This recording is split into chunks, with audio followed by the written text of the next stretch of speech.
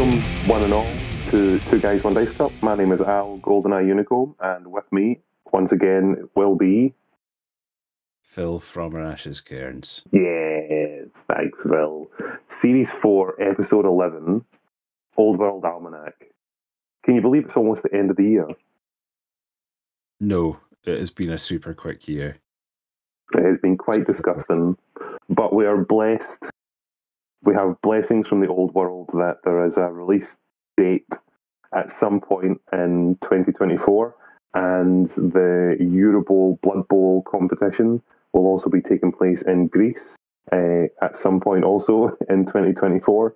And in this episode, we are going to talk about both of those. We're going to do a review, more like an overview of the Eurobowl rules pack and player pack. And we're going to delve into the various articles that have come out concerning the old world. They are giving us a bit of a preview of what the rules are going to look like. And they've released some more models, which is looking very sexy. Yes. Did you have to think about the sexiness there, Phil? I just had to think about all of it, like the whole thing. I'm so excited about the old world. I might not sound right this second, but yeah, I'm totally excited about it. Note to the listeners: both myself and Phil have been struck down, or are in the processes of being struck down by some generic plague that our children have brought home from our different schools and nurseries and stuff. Children are just little disease monkeys. They are. They really are. They really are. But we are going to forge on with episode 11, and we are going to start off by lovingly telling you all what we've been painting and doing hobby-wise, and we're also going to do our confessional about how much money we've spent recently. So, Phil, I'm not sure where you're at hobby-wise, but I can start with myself.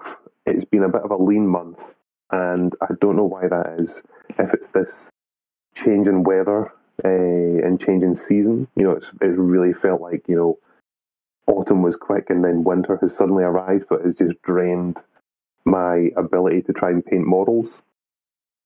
So the majority that I've been able to do is put some base coat colours on about 15 bolt action miniatures, and I was able to paint two cute little, I can't believe I'm saying the word cute, but they were really cute little pack horses for another bolt action army that I needed for a tournament that I attended early in November.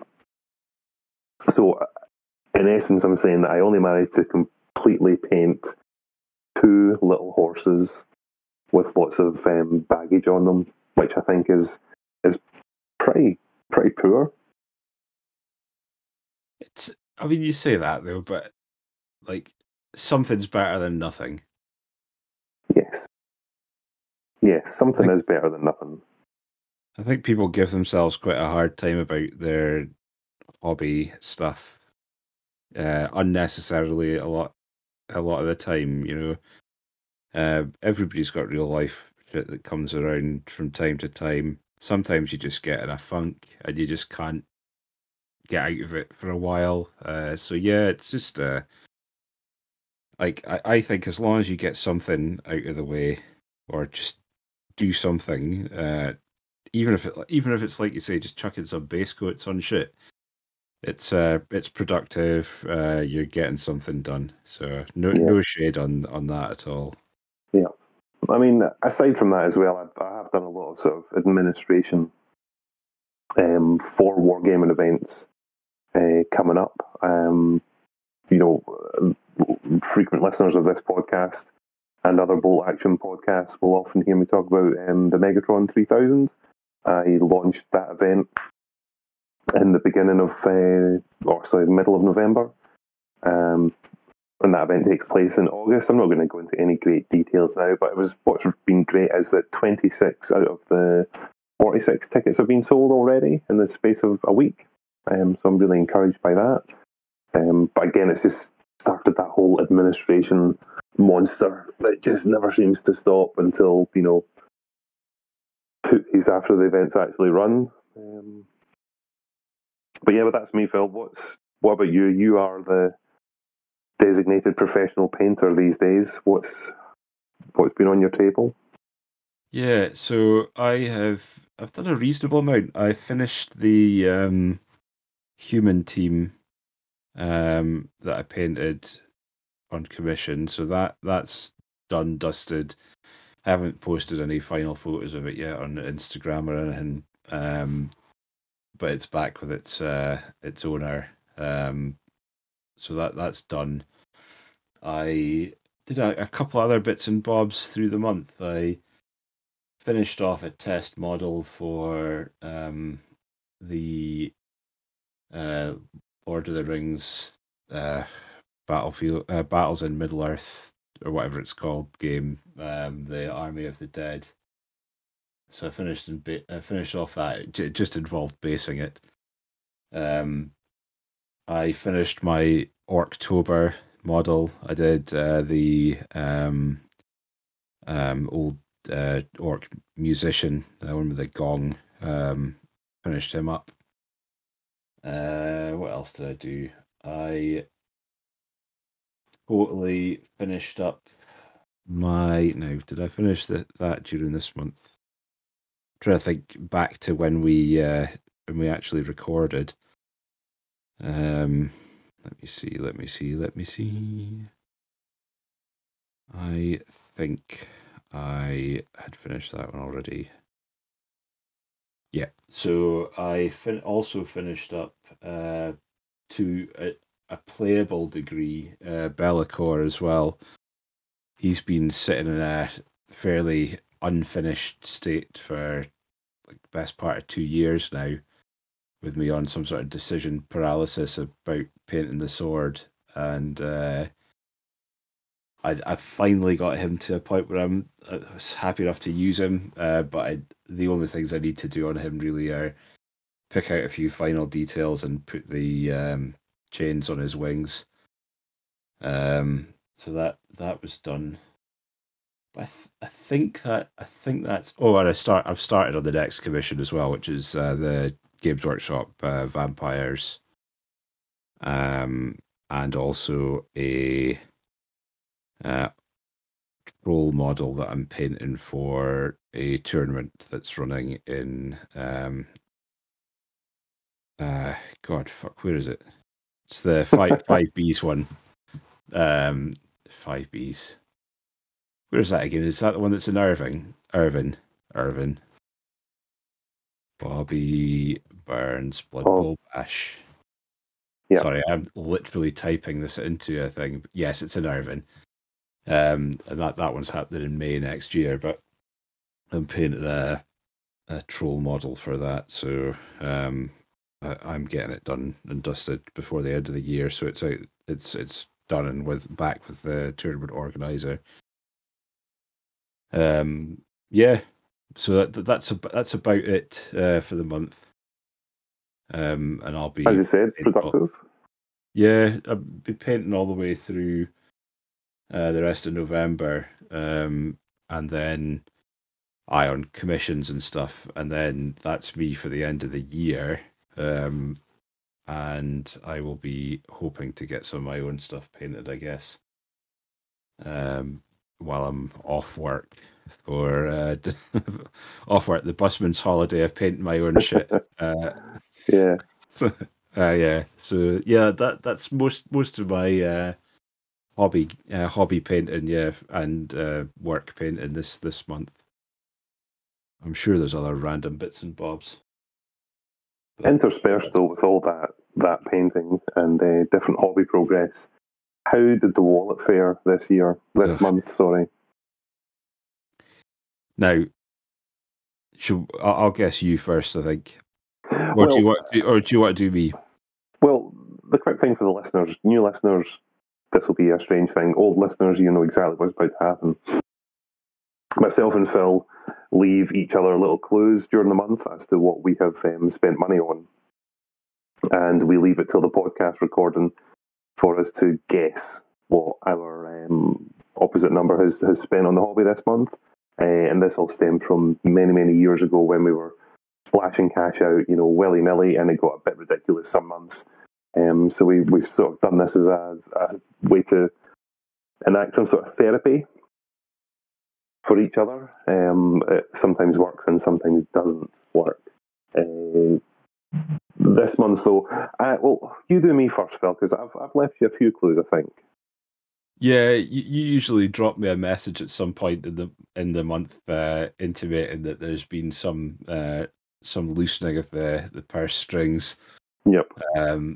But you never give away any clues as to what on or how much. So well, Phil, I always like to think that our social medias will pop up a different alert, or if I'm looking through eBay or Facebook Marketplace, I'll see things that I think that you're maybe commenting on or posting on or looking at. So I like to think that there are clues in the sort of metaverse, if that's a thing. Yeah, I mean, we definitely frequent some of the same groups. So you will I know you have seen me posting on at least one thing myself. Right. So as far as you're going, right, I reckon £67. Oh, that's really close. A bit higher, and you'll land on it. £69.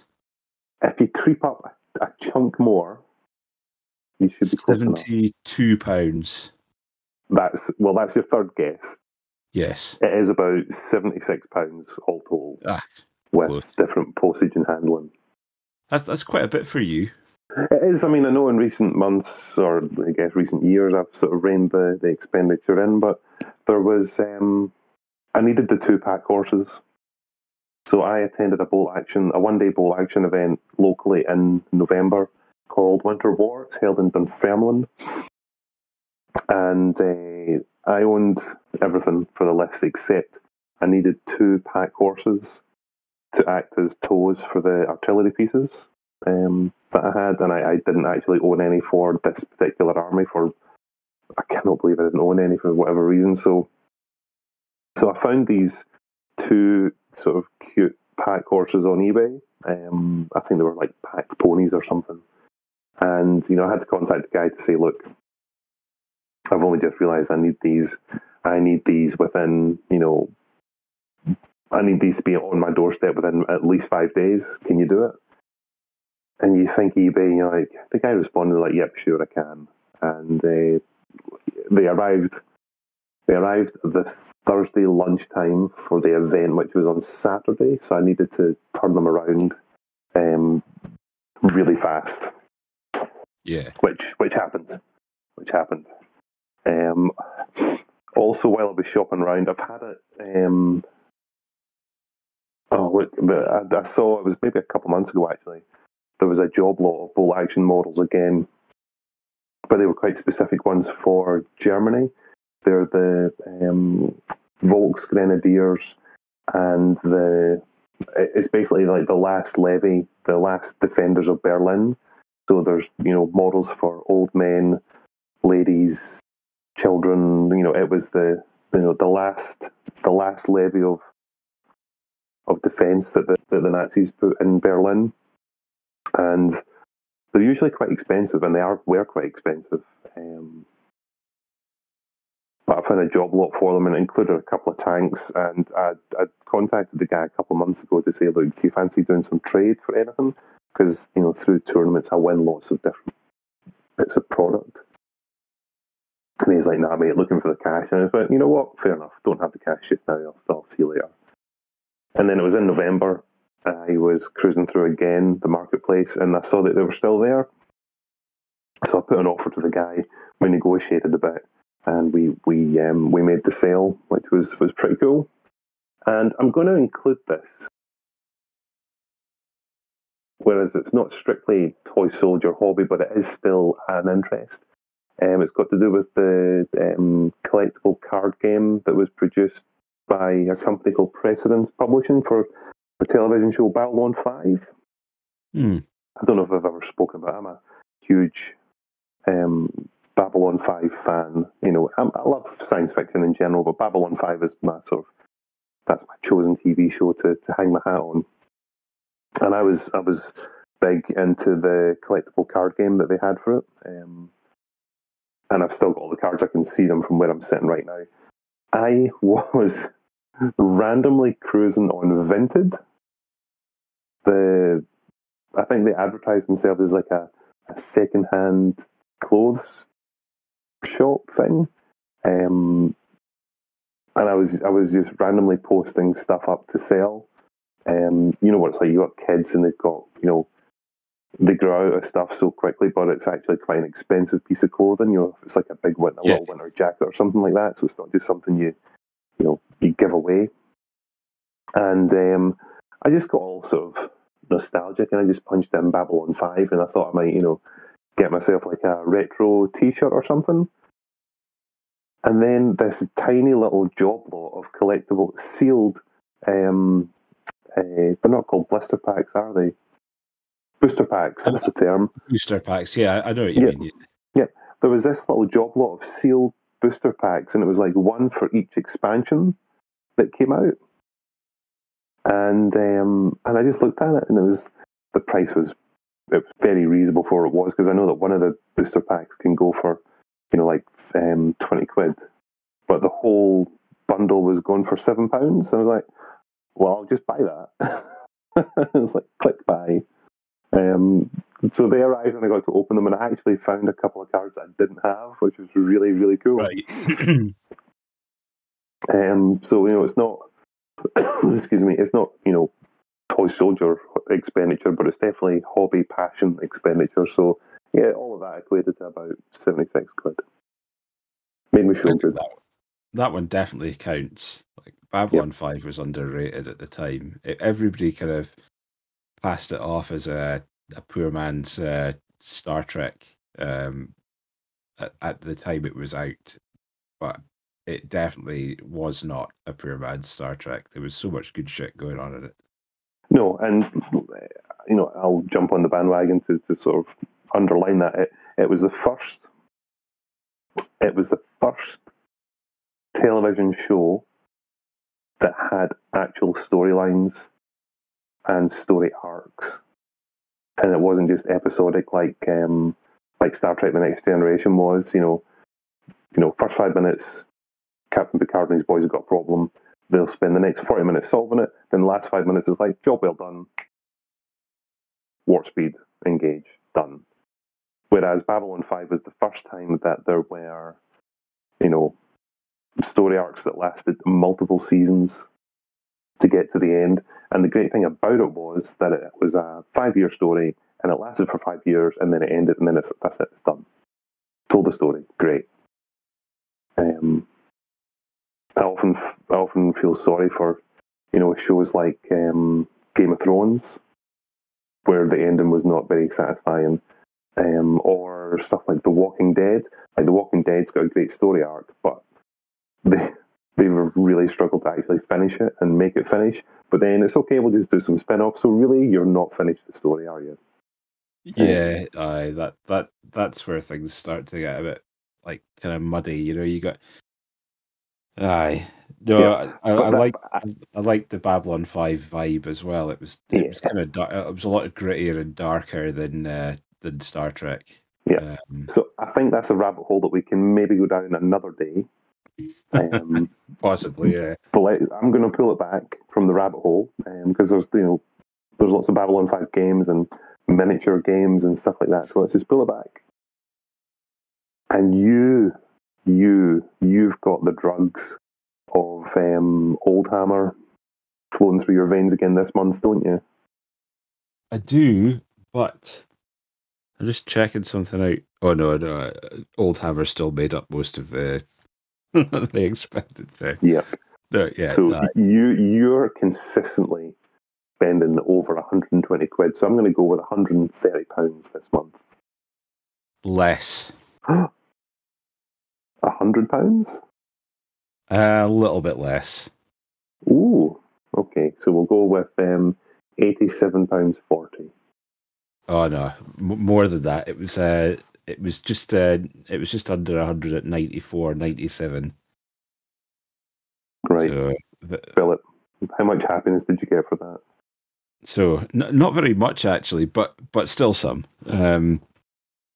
All of it made me happy. Don't get me wrong, but in terms of how much physical happiness versus how much actual models, it was a small amount. So I got, what did I get? I got a goblin musician to go along with a bunch of goblin archers I got a few months ago. I'd also been looking for 2 wood elf sculpts from Marauder Miniatures from their range. I've got a I want to do to cut a long story short here. I want to do a couple of small dioramas at some point with older models. The first one I've got for that is the old Alpine dwarf, the little dwarf on skis that was available for mail order on a limited run ages ago. The second one is 2 wood elf models, and they're just generic models, but they're like sort of alt cuts of each other. And I'd seen that I've got in my mind this kind of twin models facing away from each other with their backs away from each other. So I've got that in my head as a little diorama. So I picked up both of those. That took me a while to get the pair of them, but both of them came along in a month, which is as these things do.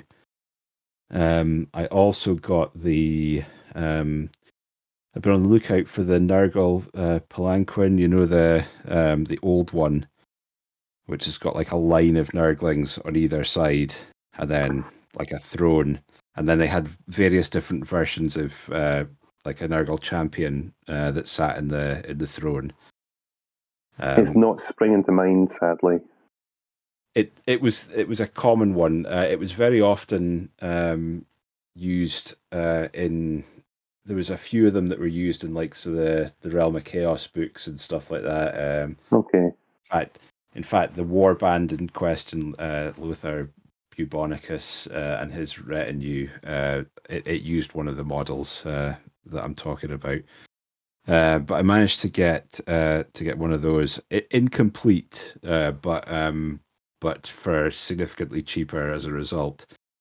The only bits I'm missing are the 2 banners that sit at the back, and I'm not that fussed about having them.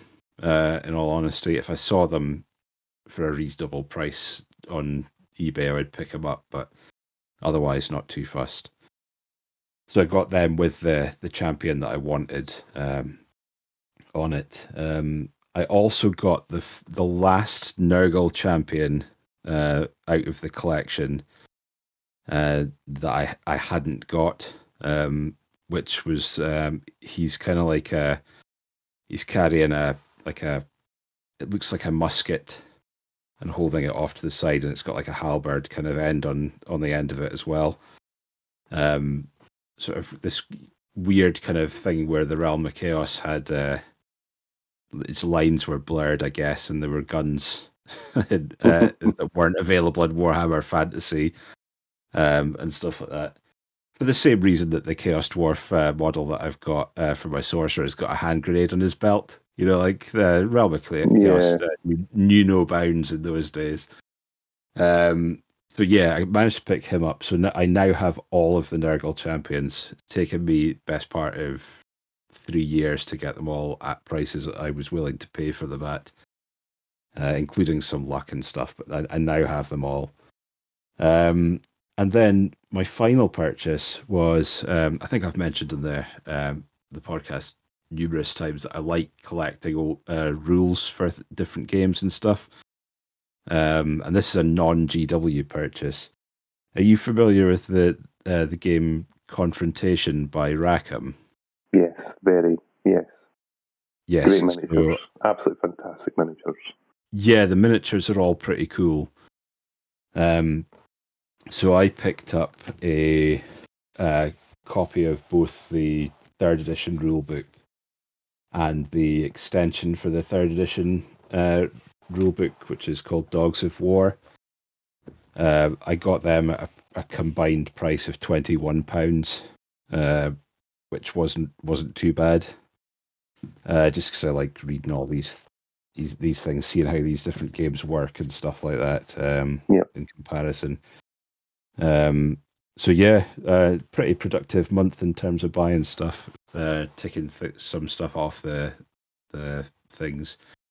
It would have been a lot more. I was very close to getting a copy of the Tamarkan book today. Yeah, that's the big shiny red Old World book thing. Yes. Yeah. Oh yeah, mate. That's hundreds of pounds. Well, it generally goes for about 80 to 100. Yep. It's crept up a little bit in the past few years. But yeah, I would probably pay sort of around about that for it. No bother. But the one I went for today sold for 92. Yep. And the guy beat me in the last couple of seconds on it. So yeah, a bit frustrating, but these things happen. I will get it at some point. You will. I will achieve that one. I've got a what do I call it? A PDF of it, so I do have it in terms of the rules. I just would like to physically have the copy of it. And it's a nice book. You know, it's one of those sort of Forge World, big black library, well printed, bound. You know, looks good on the shelf style thing. Oh, it's a what I would call a proper Warhammer coffee table book. Yes, I should also note to yourself here. I don't know if, and to our listeners or regular listeners, that every month I flirt with danger over the fighting fantasy novels. Yes, I am constantly looking, seeking, watching, putting in the stealth bid to see if I can scoop up a few bargains. Just because I haven't been able to physically lay my hands on my own copies of the books, which my mother insists I have somewhere because she gave me all my stuff, all my childhood stuff. But I'm a bit skeptical. Yeah. But yeah, I've got quite a few sort of sitting around now.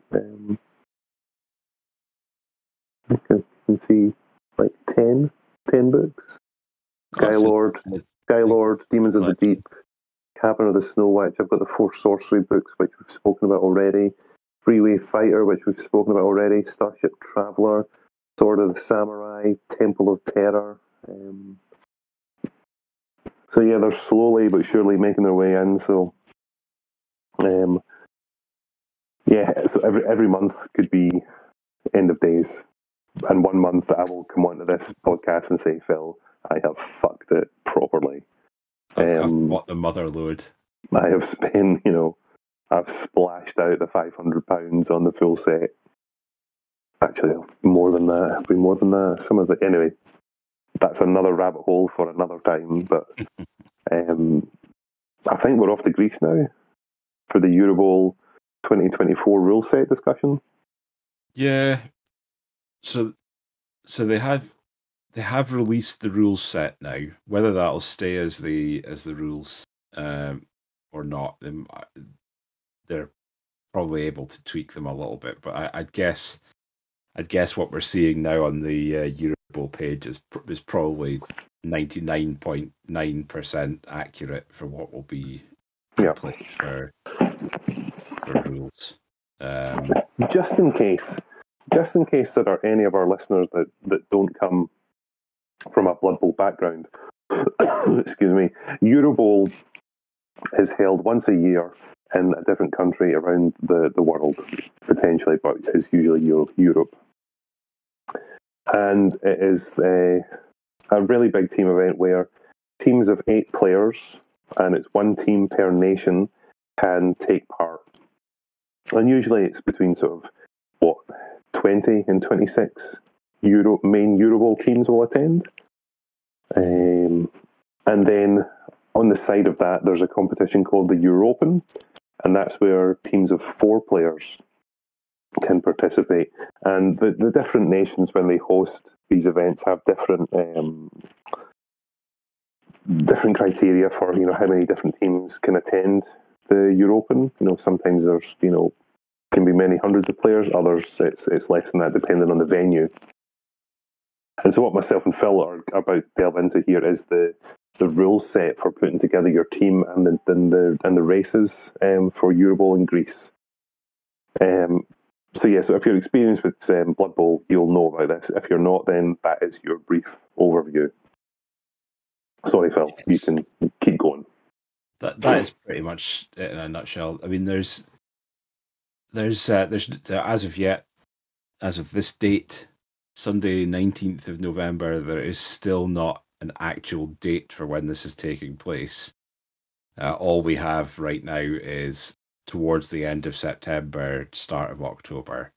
And no location other than Greece. Athens. Well, they've said Athens, but in things, but and I think that makes sense. But as to what venue in Athens or around Athens, fuck knows. Which is a bit of a pain in the arse in terms of forward planning for travel for people and stuff. But I'm sure they will come out fairly soon with a date, and everything will all be okay. I think, though, there might be this expectation that it should be held in the Acropolis. Like, there's that big outdoor event. That's where it should be.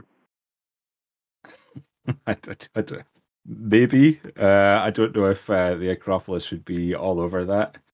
But that would be quite cool. I'm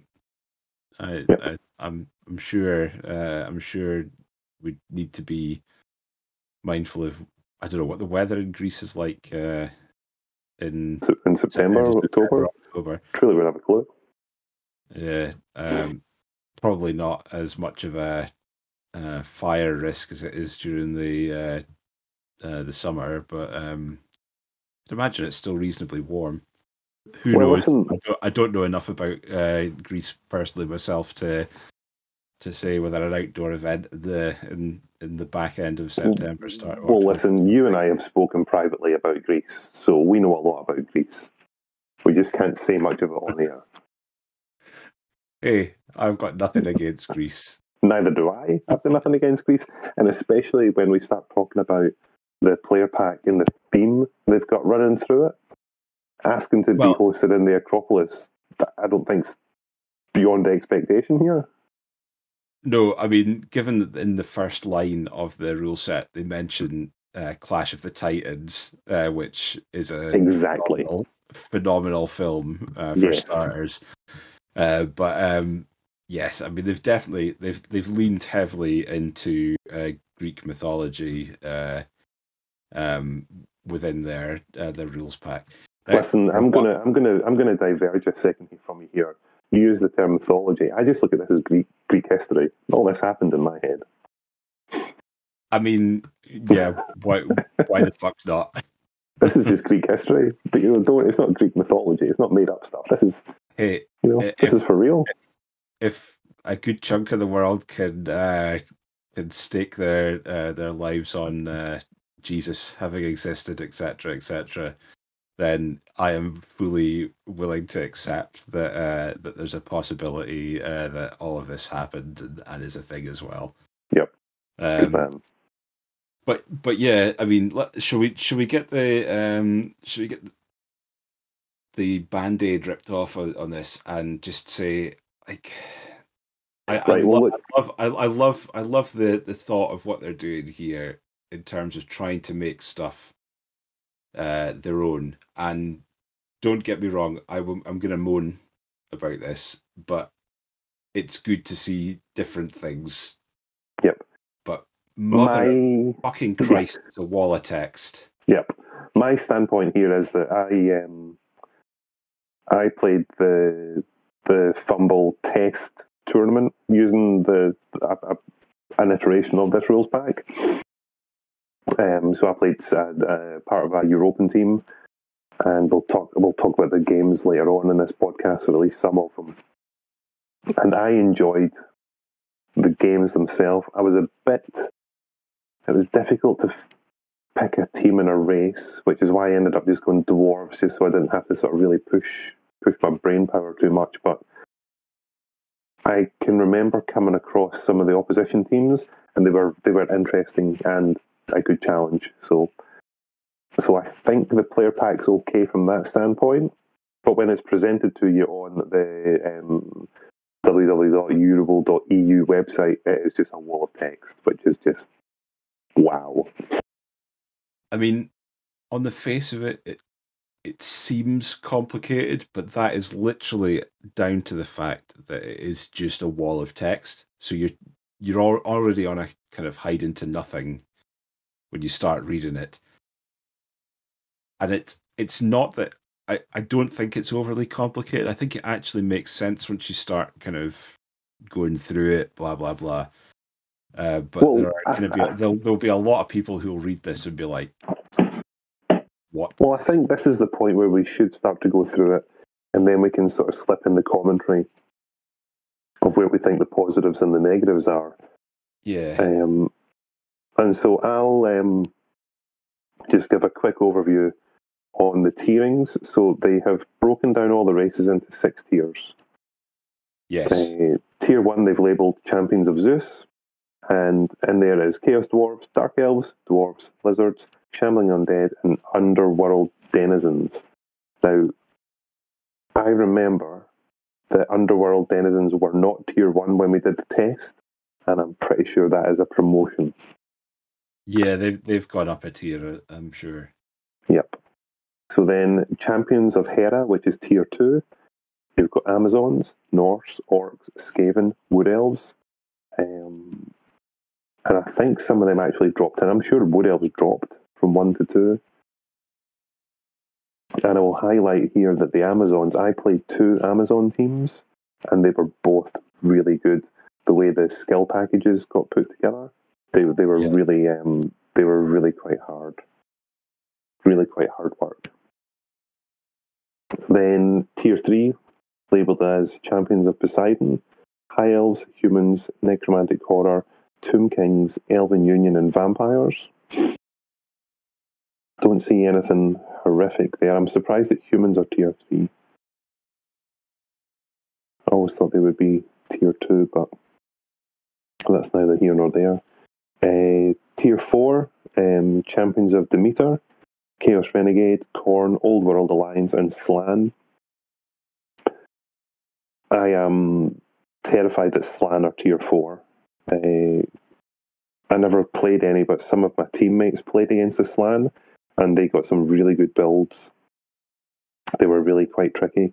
I'm sure we came across a team that had Lizardmen, Underworld Denizens, Slann, and I want to say High Elves.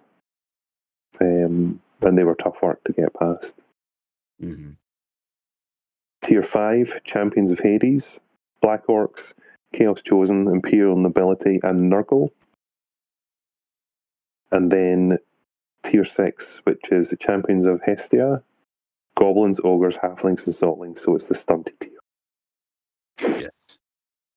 And so then breaking down the actual, what do the tiers actually mean? This is where actually it's a little bit hard reading. So, Tier 1, you get 1,150 and 6 SP, 6 star players points. Skill points, sorry. Skill points, yeah. Yep. So, yeah, starting gold and skill points. And it's 1 skill point per primary skill, or if you want a secondary skill, it is 2 skill points. So that's the currency that they've generated, and tiers 1 and 2 can only have a maximum of 1 secondary skill. So tier 2 is 1160 and 7 skill points. Then it goes tier 3, 1170, 8 skill points. Tier 4, 1180, 9 skill points. Tier 5, 1190, 10 skill points. And then tier 6 is 1200 gold and 11 skill points. What are your thoughts there, Phil, for that breakup? So I like that. It's not a bad way of doing things. Like it's different, usually when you've got a tiering system, the amount of money that everybody gets is the same, but they then flesh that out with how many skills you get, or in this case, skill points. But it's nice to see a little variant where there's like 50k's worth of difference between the tiers as you go down in 10k increments from there. So I don't have a problem with that. I think it's interesting. Could open up a few different things. Yeah. I think what is it? The maximum secondary skills changes a little bit as well. So 1 for tier 1 and 2, 2 for tier 3 and 4, and 3 for tier 5, and then unlimited secondaries for tier 6. So I think that's fine as well. I mean, you're right though. This is where things start getting. It's not complicated. It's just another layer of things to consider. Yeah. And it's an additional wall of text. Yeah, and remembering as well that it's for the Eurobowl teams it's 8 players, and then the European team it's 4 players. So it's trying to and not having a repetition of a race within a team. So it's making sure that there's, I want to use the word synergy, but making sure that your best players can choose their best race, and still have a good skill package that they're happy with.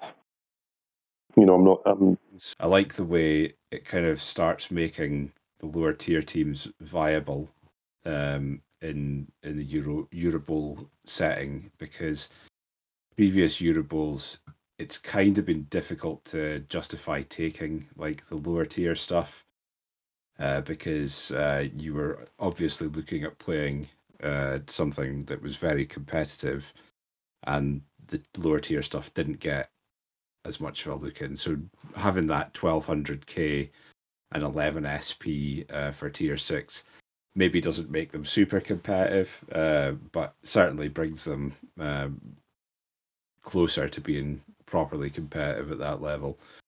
Yeah, and I'll mention as well, I'm a big fan of Tier 5 Champions of Hades, Black Orcs, Imperial Nobility, Chaos Chosen, and Nurgle, all in Tier 5.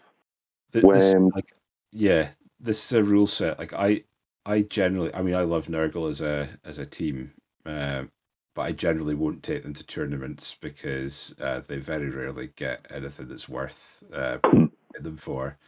But this actually, like the tiering, actually makes them pretty viable in Tier 5. Yep, and the same as well. Looking at Tier 4, the Champions of Demeter, Old World Alliance, Slan, and to a certain extent, Chaos Renegades. I don't think Old World Alliance are up to much, but like Khorne and Slan in Tier 4 are pretty tasty. Yeah. And so So we agree that we like, on the whole, we like the tiering system and the gifts of Apollo as they describe them. What skill points and gold you get. On top of that, there's a nice, as you would say, another wall of text. The different inducements that you can have as part of your team. We don't really need to actually mention any of them. No, the gifts of Hephaestus literally cover most stuff. I think the only one that is missing that sucks a little bit is the Riotous Rookies not being available. Which, I mean, when you're looking at things that make like the lower tier, certainly this stunty stuff viable. If you're including a Master Chef for 100k for halflings, then I'm not sure like denying riotous rookies at the same price is justifiable. But Yeah. yeah, And then is what it is. there is one section here which I'm sure will generate some sort of response. The gifts of Dionysus. A roster cannot induce bribes if there is a player with the sneaky get and or the secret weapon skill. Goes on to say Goblin and Snotling teams have managed to find a legal way to avoid this rule, so they can induce bribes while their roster contains players with the secret weapon skill but not the sneaky get skill. I hate that. Yeah, I hate it too. I think it's dumb as dog shit. It's really like it really hampers teams like Goblins more than it. Like, don't get me started on Goblin spite, but like Goblins are one of the most maligned teams in Blood Bowl at the moment, and they just seem to suffer from like ridiculous stuff like this all the time. Yeah. I mean, most people aren't going to take Goblins to Eurobowl. I would have thought you might see the odd team in And the European, but like I don't see why. Like I know what you're saying. I don't see why it has to be there. I cannot see a scenario that would have prompted the organisers and the pack writers to include it. I don't know what side of the bed they woke up, or if they were visited in their dreams by an ancient angry god that said no, nerf that. yeah, it just means. I mean, like it really hits. It really hits those teams. The only team that it starts to become that I could see it being an issue for, even then it isn't an issue, is dwarves with the death roller sneaky get bribe combo, with the death roller having dirty player as well, and obviously being a pretty handy bit of kit on the pitch if you can keep it on with a bribe too. But at the same time, like that's like nail that one. Just say dwarves can't take it. Yeah, and nobody would get upset if you're just targeting the dwarves. Yeah, I mean, if you're looking at stuff like it genuinely means that like so the loophole that they mention on that one is like they can induce bribes where their roster contains players with the secret weapon skill, but not the sneaky gill skit. A sneaky gill skit, sneaky get skill. But I mean, that's a shit loophole as well because like doesn't the goblin what's he called, the hooligan, doesn't he have sneaky git? So if you're taking him, you can't then roster a bribe. Or Let's just declare it as dumb and move on, because there's another I believe it's another nice element for the captains of the teams to work with. So once a captain, be they for the Eurobowl or European competition, have got their team together and their players have picked their races, the organisers have included something called the Challenge of Aphrodite. And is it? Yeah, that's what the title says. So they are giving out what are called 8 squad points. And the squad points can be spent on blessings. And the blessings for the Eurobowl team can be used a maximum of 2 times each. And for the European squad, they can use them a maximum of 1 time each. And they've named them, the blessing of Hermes is 1 point, the blessing of Artemis is 1 point, the blessing of Ares is 2 squad points, and the blessings of Athena is also 2 squad points. And so I'm going to hand over to Phil for this point, if you're comfortable talking through them, Phil. Yeah, sure. Right, so there's the Spartan roster. So a coach may choose only one of the following blessings, so you can't have multiple blessings for one team. So making that clear. So there's the Spartan roster, which is no blessing, just a vanilla roster using the rules, the creation rules that are listed above in the text. The next one is called the Blessing of Hermes. Now this is 1 squad point, and one or more skill points can be exchanged for gold at a ratio of 30k per 1 SP that will not be used. This must not take the team value above 1200k before added skills. So that's an interesting one, giving you a little bit of extra money at the cost of some. Well, it's effectively one skill point is a primary skill. Yes. But I'm sure there would be a niche, team within a tier that, they could sacrifice a skill to get some extra money to buy, if that's the difference between buying your, maybe like your 4th Blitzer or something. Yeah. If absolutely. Yeah. so you're sacrificing one skill to get a piece that might come with 2 or 3 built-in skills. That would take a lot of research. That would take a lot of number crunching, but that could be in there. The Blessings of Hermes doesn't jump out as something straight away for me, though. I don't. I hate the idea of giving away a skill just to get 30,000 gold pieces. But if there's a situation where you can get a piece that brings more skills to the table, it could be good.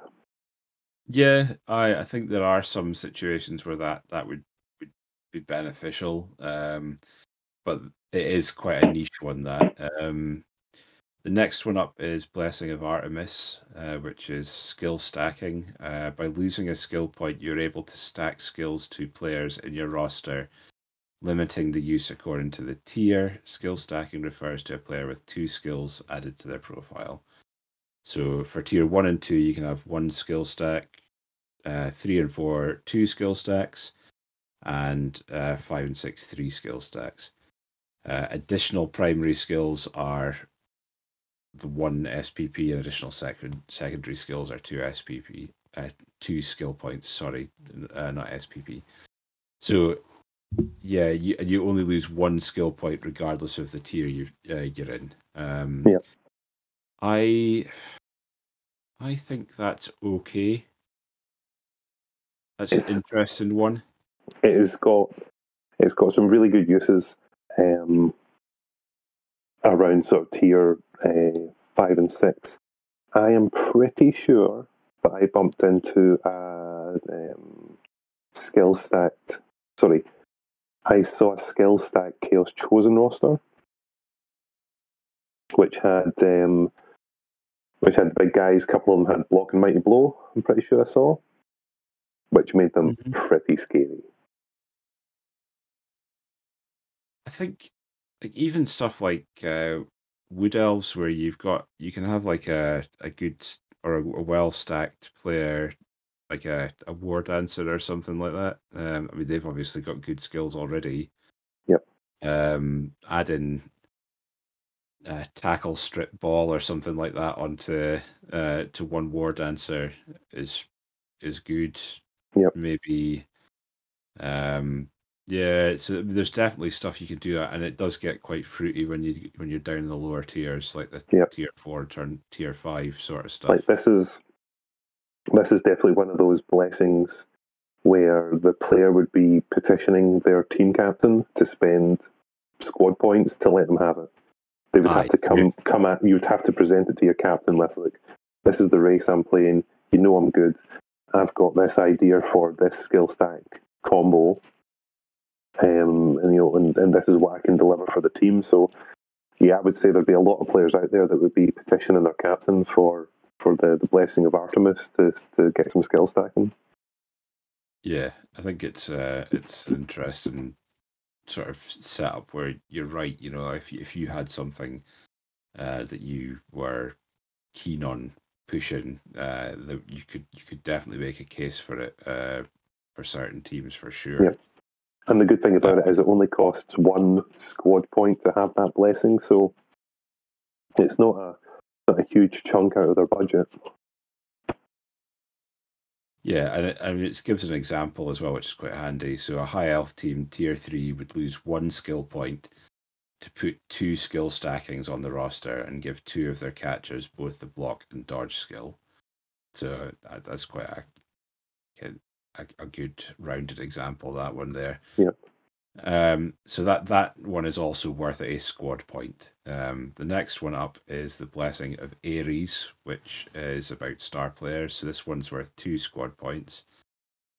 So 1 star player can be rostered for tier 1 to 4 teams, and up to 2 star players can be rostered for tier 5 to 6 teams. Star players in couples count as 2 star players for the roster. So that's your like Kraken Crumbleberries, your Swift Twins, etc. Dribble and Drool. For every star player acquired, additional skill points cost as follows. And then it gives you the star player cost. So they've broken star players down to the cost value to give you the amount of skill points that you lose. So, I mean, up to 99k, you lose 1 skill point. Between 100k and 199k, 200 to 299k, 3 skill points, and then 300 to 399k is 4 skill points. Yep. They also list all of the star players that are not available. They're banned at Eurobowl and European. Yep. I am not specifically for banning star players. However, I understand why certain star players have been banned in this particular environment. And given the swingy nature of star players in games, I can see why in such a competitive environment as Eurobowl, for example, they would ban star players. As to whether they should have been banned in both Eurobowl and European, that's a bit more open for debate, I guess. So the banned star players are Griff, Hackflem, Morg, Bomber, Cindy, Deeproot, Strong Branch, Creek, Estelle, Lavino, and Dribble and Drool, and Varric Ghoulchewer. So it's quite an extensive amount. Now, I know the reason for most of those being banned. I'm not quite sure I get the Estelle Lavino one. I can't remember what her special rule is, but I'm pretty sure it'll be down to that. But yeah, I mean, it's an okay one. I don't know that many people would go down that route, but I guess it depends on people's comfort playing with certain star players and stuff. All the really good ones are gone though, so there will be sort of edge cases of different star players where it will be they will be viable, but there's not that many, to be honest. So yeah, there we go. That's that one, the star players one, and then finally, Blessing of Athena, which is an extra skill point. So this one's worth 2 squad points. So 1 extra skill point is gained as long as the usage of the skill points from the coach does not exceed in total 3 times that skill in the roster, including built-in skills. This extra skill should not exceed in total 3 times that skill in the roster too. Jesus fucking Christ. Yes. Right, so this one requires an example because of the way it's worded. Because it's written so drastically poorly. Yes, a dark elf team with 4 blitzers, 2 witches, and 5 line elves can have this extra skill as long as the skill points from the tier and the extra skill point from the blessing do not add the block skill, because there are already more than 3, but not from the skill point usage, and can add maximum 1 more dodge skill because there are already 2 in the roster, and by spending 1 skill point, the total number reaches 3. Even the example doesn't really help. I mean, I know what they're getting at there, but it's just I'm assuming with these things that it may well be a translation thing. Aye, I mean the gist of it. The gist of it again is that if you get your extra skill point through this blessing, you cannot use it to take a skill over 3 of them. Yeah. And it just said that includes your base skill. So, at this most basic example, this Dark Elf team has got 4 blitzers who've got block. You can't spend that extra skill point to get block. Yeah. Because then you've already got too many for that extra skill point. Same way that if you have got, Amazons, you can't buy any more dodge because you've got too much dodge already. I mean, I don't think you'd need to because they've all got dodge, right? But exactly. But yeah, I mean, like dwarves would be another example. You couldn't put block on the runners. On the runners, yep. But what I see with this, you also couldn't put guard on more than 3 no, players. once you've spent 3 guard, you can't buy a 4th one for it. Yes. But what I like the Blessings of Athena to get the extra skill point, and it costs 2 squad points for a reason, because it is such a good one. It gives you those sort of ancillary skills that you kind of begrudge taking. If you're if you're a dwarf team, which I did, obviously I picked up, 3 guard, I put block on my runner, I put Mighty Blow on both of my Troll Slayers. If I got this, or if I had to get this, I'd be thinking about stuff like kick. I also came across it, I think I played at least 2 out of the 6 games I played, my opposition had the Blessings of Athena, and they had, they always had a dirty player. I came across so many dirty players in the event. It was, I think, at least 4 out of 6 of my games there was a dirty player on the opposition side. And so using that extra skill point to take a skill outside of the core skills that make your team work, I see has been really useful. Yeah, I mean, I'm just this is one that I'm not struggling to find a case of that interests me, but I would find it harder to get my head around why I would want to on this one. But yeah, kick maybe. So yeah. They're just examples, mate. But yeah, they're purely just examples. But it's it's having the option to take an extra skill of just a single skill that you need. Leader. There you go. There's a really easy one. It's a reroll. Yeah. And there are some teams. So, like for example, the like you say, teams where you might not normally manage to sneak in dirty player or sneaky git. You would be able to get them, especially if you've got cheap linemen in there. Think of it again this way though, Phil. If you were taking Nurgle and you didn't have to spend your coin on buying your second reroll, and you could get it through the back door through a Blessings of Athena, then all of a sudden that frees up extra cash for buying more players. Oh, I mean, on Nurgle for that side of things, I'm totally taking the skill stacking. Well, again, though, it's just an example. It does give you the option for on those sorts of things for sure. If I was maybe a dwarf player and I really wanted to get the Death Roller in, but was coming up short on the money because I was trying to keep my, how I play. I love to have 3 rerolls, but I could free up a reroll, get that money back, put it towards a Death Roller, get the Blessings of Athena, get an extra skill point, stick leader on my runner, whoever can get it, to bring me back up to 3. So again, this is a big one that the players will have to pitch to their captains to get, because there's a lot of different variations on why they need it, and I think I like these squad points and blessings. It just adds another layer of variation. Not too much, because there'll still be players that will have the Spartan roster with no blessings. They won't get any bonuses, and those players will have to, tough it out when they come across a tier 1 team that's got an extra skill or something. So that's good. I like it. Yeah, I think it does. It does definitely add another dimension to what you're looking at.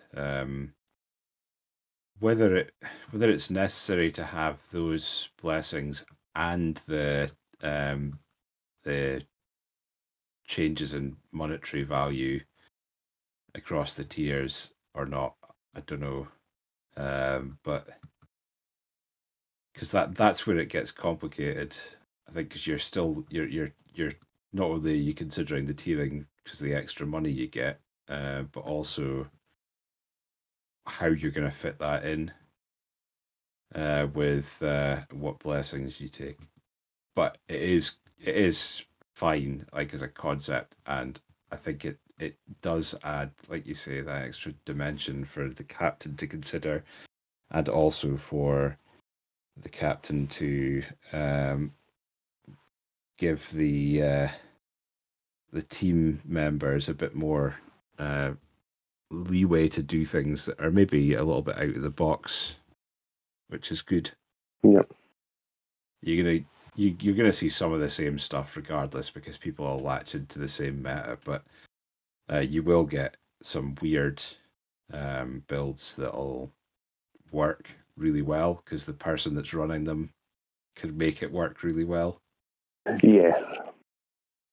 Yeah, that's why some of them are going to be very niche, based upon the player style and the race they take. But I think it's all for the betterment of the event. And I'm sure you said earlier in this section that it's different. It's nice to be different. Yes, it's nice. It's nice to be different in a positive way.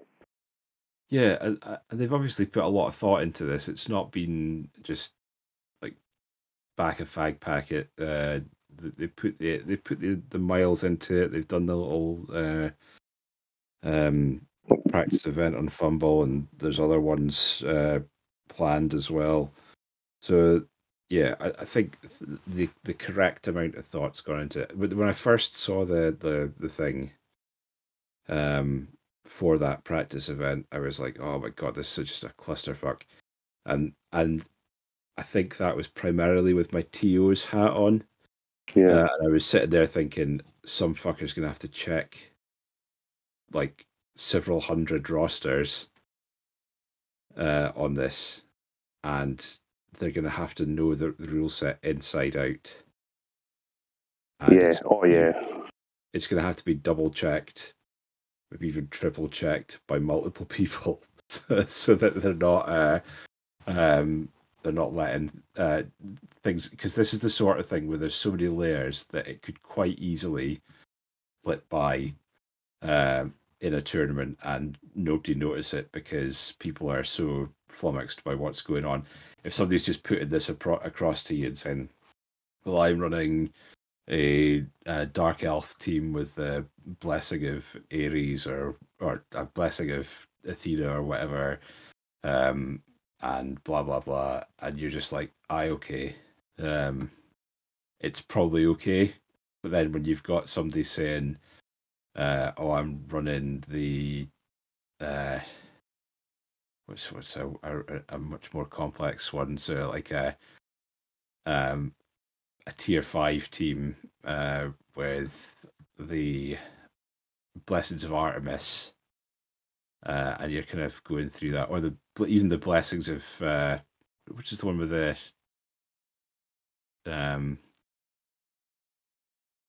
extra skill point. Blessings of Athena, where you're looking at kind of repetitions of skills and stuff like that, and tallying all that up, and you've got people with different amounts of gold and stuff like that. So one of the nice things about having a set amount of money for every tier is that you don't have to kind of number crunch on the fly as much when you've got 6 tiers, each with a different starting pot of gold, and then you've also got the Blessing of Hermes, which can add extra gold in there. Like when you're playing, it's another thing for you as a player to kind of get your head right before you start playing. Yeah, you're really going to have to take it on faith that the rosters have been checked, so that when it's presented to you, you just read it and go, "Okay, that's what I'm dealing with." Sure, don't. I would hate to be wasting any time trying to do the maths to accept the roster. I just want to look at it and go, "Yep, okay." Yeah, and that's where it's likely, or there's more chance of it creeping in that something will be wrong, because most people will just want to get on with playing and they won't challenge it. Mhm. And like if it's snuck through, if we get incidents like NAF Championships a couple of years ago, um, where you've got a player who's close to winning the thing, and it transpires they've done their maths wrong, and they've got an illegal roster. Like that is vanilla TOing in terms of the rules pack at its easiest. Uh, Extrapolate that out to something as complex as this in terms of the amount of variance in it, and it starts to become much more of a problem, or could become much more of a problem rather. So yeah, as a TO myself, I don't fancy going through all of this and going through all the rosters and trying to work out where everything's right and wrong, and then trying to communicate that back out to captains who may well not have. There may be a language barrier. Um, yeah. So that's one of, aside from the wall of text making it difficult to read it and take it in. It could have been better broken up in my opinion, by using a few tables and things like that rather than just text as it is. But that's just a quality of life thing. Yeah. I think my other criticism is that it's going to be difficult for them to be on top of, and they're going to have to be 100% confident that they haven't made a mess of something here. So yeah, but it's an interesting rules pack. Yeah, I suppose the other thing I look at here as well is that how are the rosters going to be presented to the organisers? Is there a standard format?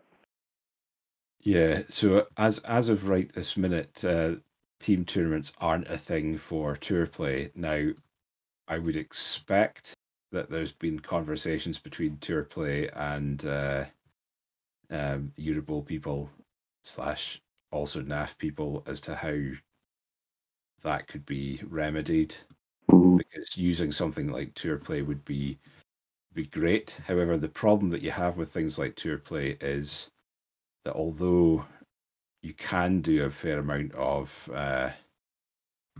um, like jiggery pokery with um, the tiering and the rules pack and stuff like that within tour play itself.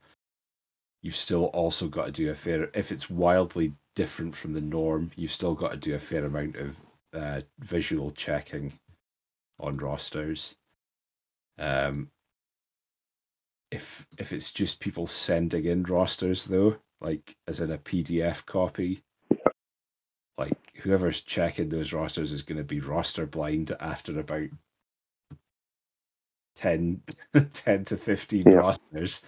And if it's overly complicated, that's not going to help things either in that instance. Well, I hear what you're saying about tour play, but my first port of call would be they need to have some sort of Excel wizard to build it for them, and then they can send that out to each captain, and then they can input the teams into an Excel and send it back.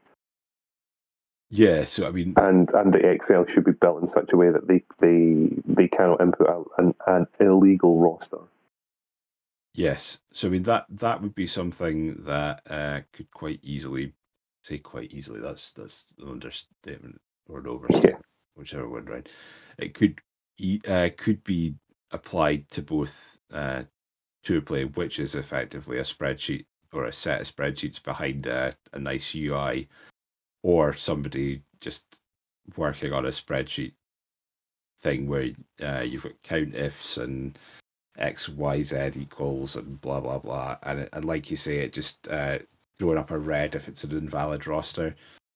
I'm sure they'll get something round that, but I mean, even so, even if you've got that in place, you should there will still have to be manual checking done uh, because spreadsheets can break, spreadsheets can be broken, and tour play could be at the mercy of whoever's been inputting the requirements, getting and their understanding of the rules. So I don't know. It's a difficult one to handle. I don't think it's impossible, and I think they'll obviously do their best to make sure there's no fuck ups or anything like that. I'm sure they will. But it's an extra layer of difficulty that they've kind of given themselves. That at a tournament of that scale might not help. So it'd be good to see what they come out with, like you say, for putting in the rosters there. Yep. But let's not put any pressure on them other than set a date, set a venue. Oh, just get the date out for fuck's sake. Like, do that first. I mean, flights are already on sale for Greece, and if it's in September, October, you're clashing with a lot of school holiday times for a lot of places. Yep. So flights are already going, and then they'll just get more and more expensive as they become more scarce. So, and the other thing as well is that if they don't set a date for this thing, they're going to end up clashing with local events that are already preset and booked. Yeah, I mean, most people will go out their way to try and avoid weekends that this thing's happening. Like my own tournament is happening later in October, but like if they push it back to late October, it might clash with mine, and I just have to accept that that's the case. It would be great if they were a bit more on the money with that, and you would, given the size of the potential for the tournament, you would kind of hope that they'd nailed on a venue. And in which, if they've nailed on a venue, they've nailed on the date as well by this time, because they need as much time as possible to get it right. And most big venues have got their itinerary and calendars booked out several years in advance a lot of the time. So yeah, very much so. Yeah, that sort of thing. As a person, that sort of thing doesn't fill me with confidence. But there will be reasons. They know why. I was hoping that they would have it communicated a date out, either just before the World Cup or just after it. And it's a shame that they haven't. Which I'm sure, no doubt, by the time we've put this podcast out, the date will be well known. Yeah. I think I've seen 3 weekends floated date wise so far. The last weekend in September and the first 2 in October.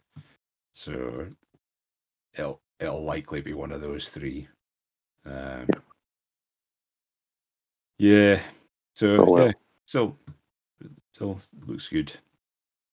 So, listeners, let's head off to the Old World.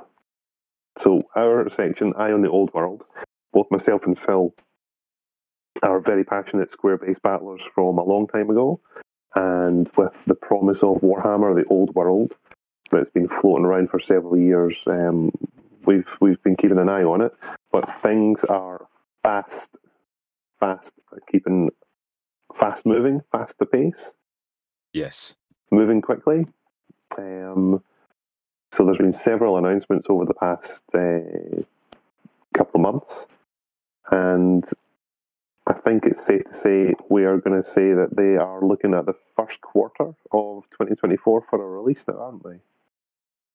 Yeah, so they've said early 2024, so there's no firm date on that as of yet, but I would imagine we're talking sort of late January, early February, unless there's any issues. I would expect, but yeah, that's not that far away. Nope. And I would expect that we would see an announcement on date sooner rather than later, because I think they were looking to get the what's the new epic thing called? Or the 30k Legion epic thing. Yep. Yeah, that just went up for pre-order this past weekend. So once they've got that out of the way, I'd imagine we'll see a date. I was also hoping that we might see the date at the World Championships preview, but unfortunately we didn't get there. But we did see some stuff for that at that point. But other than that, we've had 3 Old World Almanacks about rules. 3 out of, Yeah. I think there was another one coming, which unfortunately we won't cover in this podcast, but we will briefly touch on the 3 that have come out so far. So the first one that came out was doing a sort of brief, broad stroke of the game structure, and they were looking at the turn sequence, and the way it reads. Well, the turn sequence. Phase 1, the strategy phase, and during the strategy phase, the active player attempts to cast enchantments and hex spells and make use of certain special rules before they attempt to rally any fleeing units. Phase 2, movement phase, starts with any declaration of charges and charge reactions. Then you move your charging units, and then you do your compulsory movements. And then after that, there's any other movement, and cast what are called conveyance spells. Phase 3, shooting phase. Active player that's got units with missile weapons, war machines, and magic spells, magic missile, vortex spells, etc. That's when all that happens. And then the 4th phase is the combat phase. So I guess this is exactly where you carry out the hand-to-hand combat of the charges. Wizards attempt to cast any assailant spells, as that mentions. And then at the end of that phase, you resolve the combats to see who stays and flees and who gets wiped out. Yeah, so that's the basic turn sequence for that, and like each of the articles that have been out so far covers the A phase of that. The first one covering the strategy phase, and they've got some decent examples of things in there, or sort of stuff that would be applicable. So like tests of things, like stupidity tests for stone trolls and night goblin, stone trolls and things like that would happen during that phase. Things like night goblin fanatics would be revealed at that point as well. And then you've got shit like checking victory conditions and stuff. That's something that's common across stuff, other systems now as well. Yeah, I don't have a problem with any of the stuff that I read for this sort of stage. It's all fairly common. Well, what my takeaway from this was when it came out and I read through it, I was happy that it read like a version of Warhammer Fantasy. The different phases, and then the sub-steps within those phases, and the order in which they happen. And it gave me a nice, comfortable feeling that's like, right, nobody's trying to reinvent the wheel here. They've looked at what can be in a phase. It's not trying to be anything strange, and it was nice to read stuff like when they're doing the over phase of the turn sequence, phase 2 movement phase. starts with declare charges. Fuck yeah. It's just little things like that where you are literally the general issuing the orders of, okay, you go, fucking fight, charge, charge, charge. And it's declaring the orders and then having to act on them. And I know that sounds funny, but I'll refer it back to bolt action, where you'll pick a unit, declare the charge, move the charge, resolve the combat, and do everything with that unit before you go on to another unit, so that you know how the battlefield has already been impacted. Yes. Whereas here, you have to issue the orders and just do it. Yeah, there's some good kind of synergies across the different turns as well.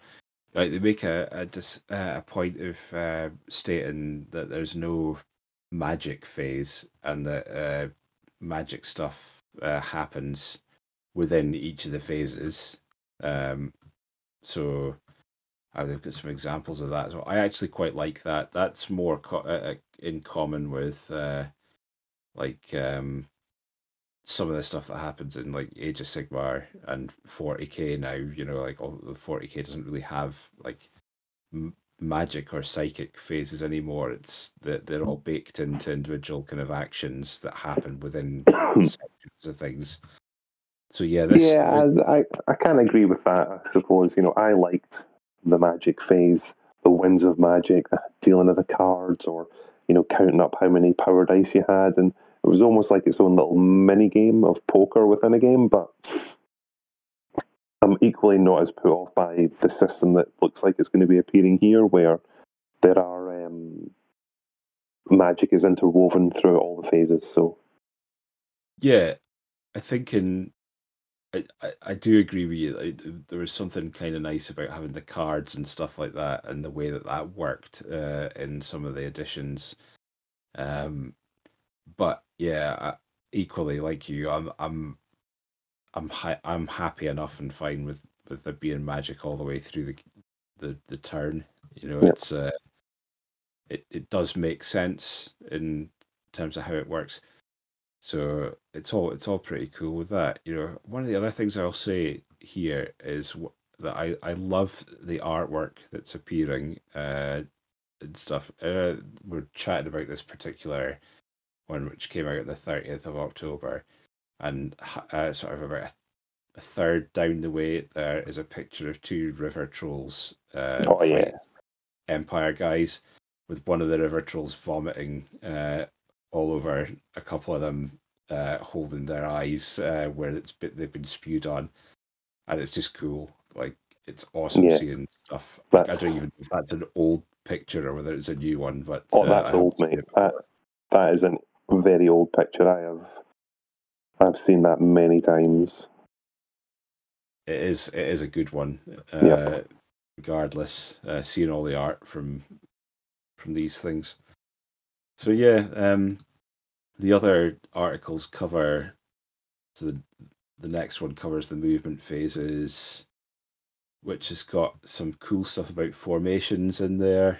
Again, though, it's language and text that really solidifies, Warhammer Fantasy style play. Yes. And the little diagrams they've got of the lance formation, close order and open order and skirmish and stuff like that. It's like, that's what we want. Yeah, and it's cool stuff like the combat order versus marching columns as well. Like your marching column is deeper, but allows you. I'm pretty sure they said something about while they're in marching, they move faster. Yeah. When they need to move rapidly, units can adopt a marching column, reforming into a shape that's deeper than it is wide. A unit formed this way may not charge and earns no rank bonus in combat, but it can move at triple speed. So it's stuff like that. It all adds to the kind of tactical element of it. like you say, skirmishing and open order and stuff like that. And then it breaks down the movement phase. And I do think like you, like one of the first things in the thing being declaring charges is pretty cool. You know, you tend to in all the other games, the charging part's the end of it, which doesn't necessarily make sense. Uh, so I like the getting the declared charges out at the start. That's cool. Yep.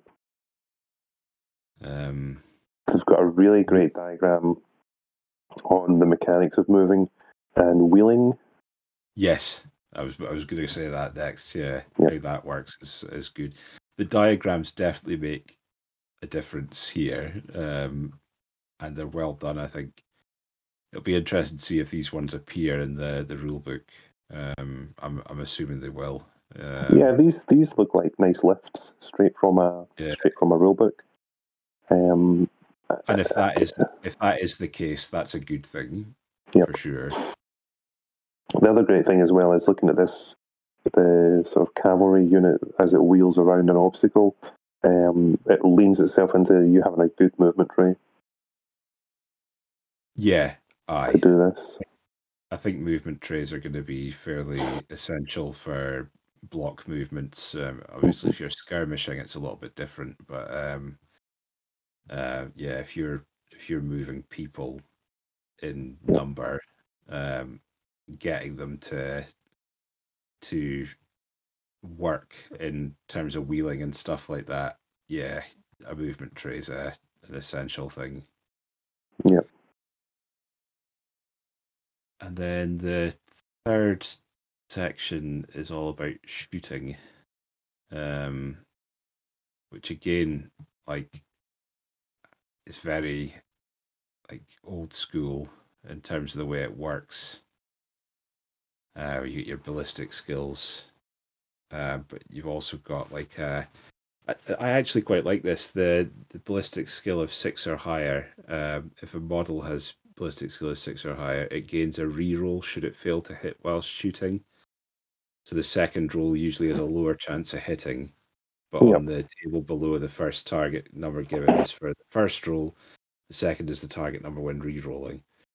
So you've got a 2+6+ if you're on a ballistic skill of 6, going through to a 2+2+ if you're a ballistic skill of 10. Mm-hmm. It's stuff like that adds together to make things interesting. They've got the to wound chart, which is your toughness versus the weapon strength,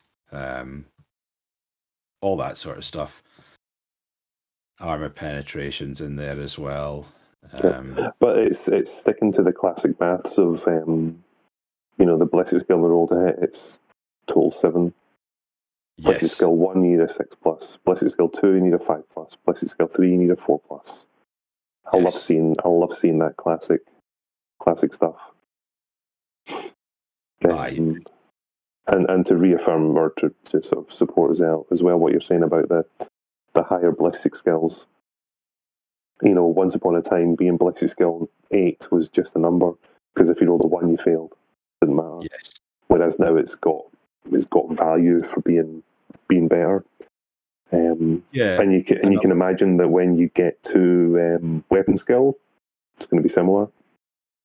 Yeah, maybe. I think if I would be surprised if it wasn't. I do like the fact that it's a different number as well, and it's not just like a straight reroll. Or like you need a 2+ to hit. Okay, well it's another 2+, but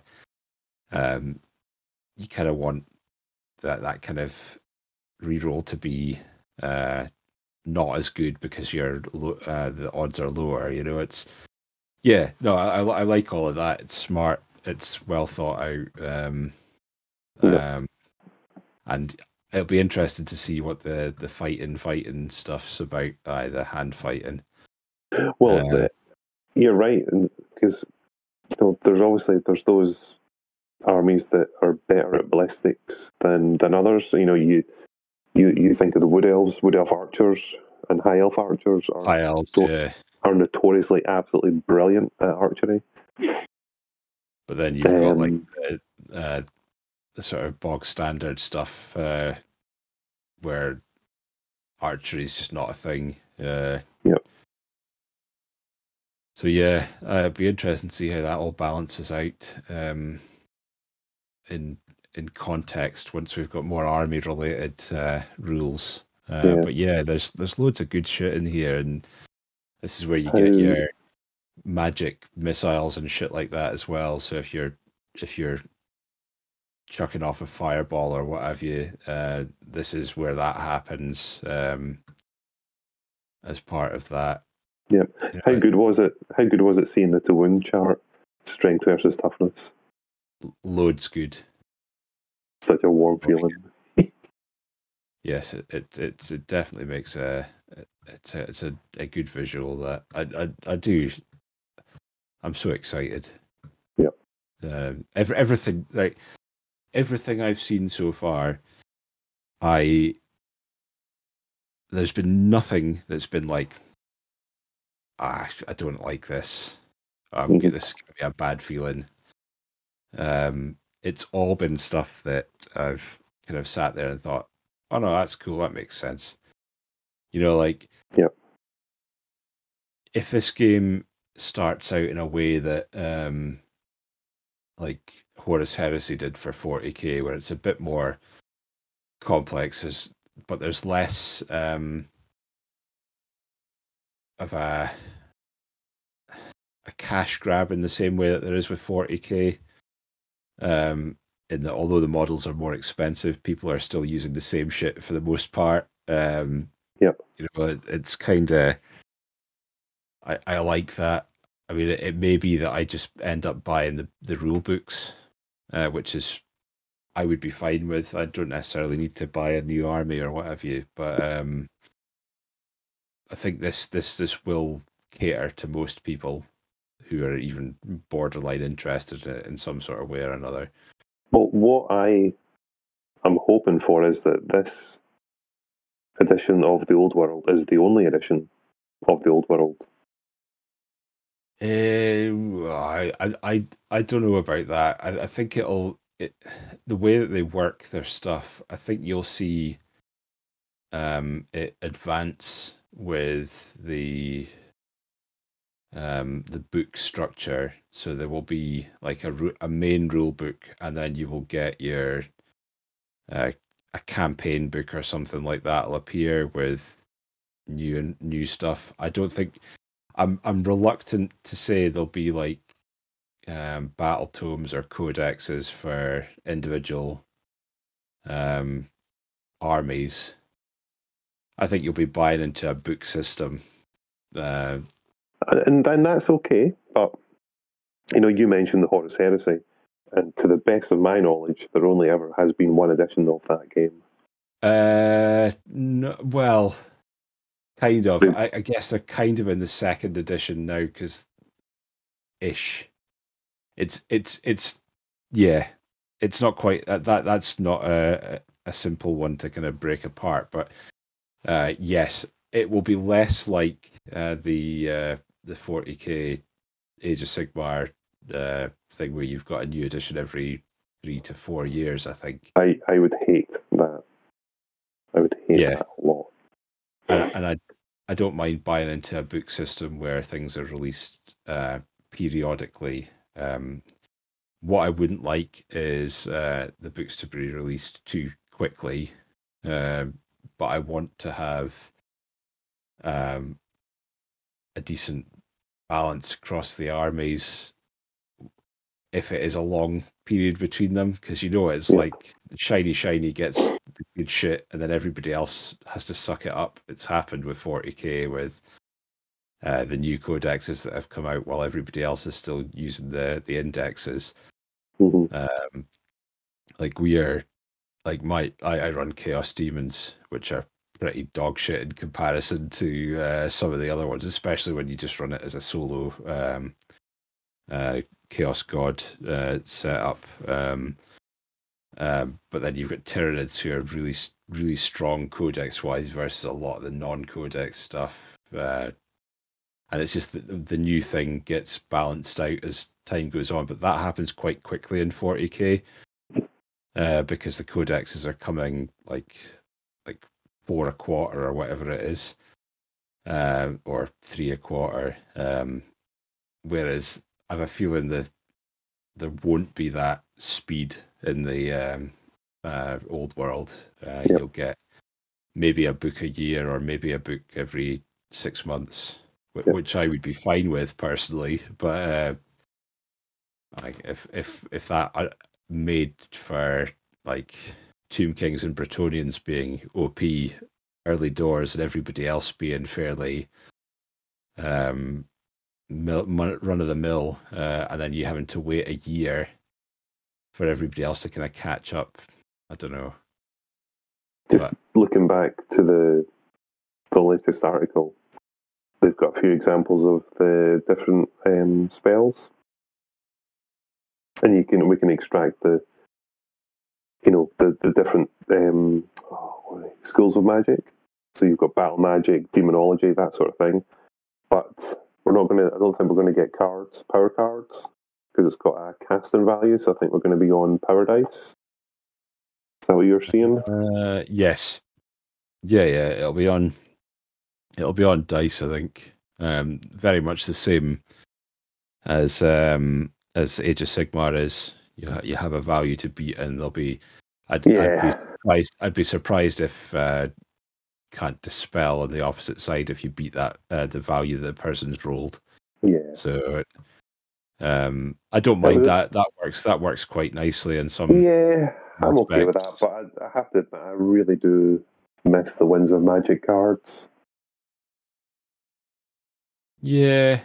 When you got them dealt, and you had Dispel and what was it called, Ultimate Force. But there was always there was all that wild card that if you played a spell using this card, it could not be cancelled. It could not be stopped. I've always loved that stuff.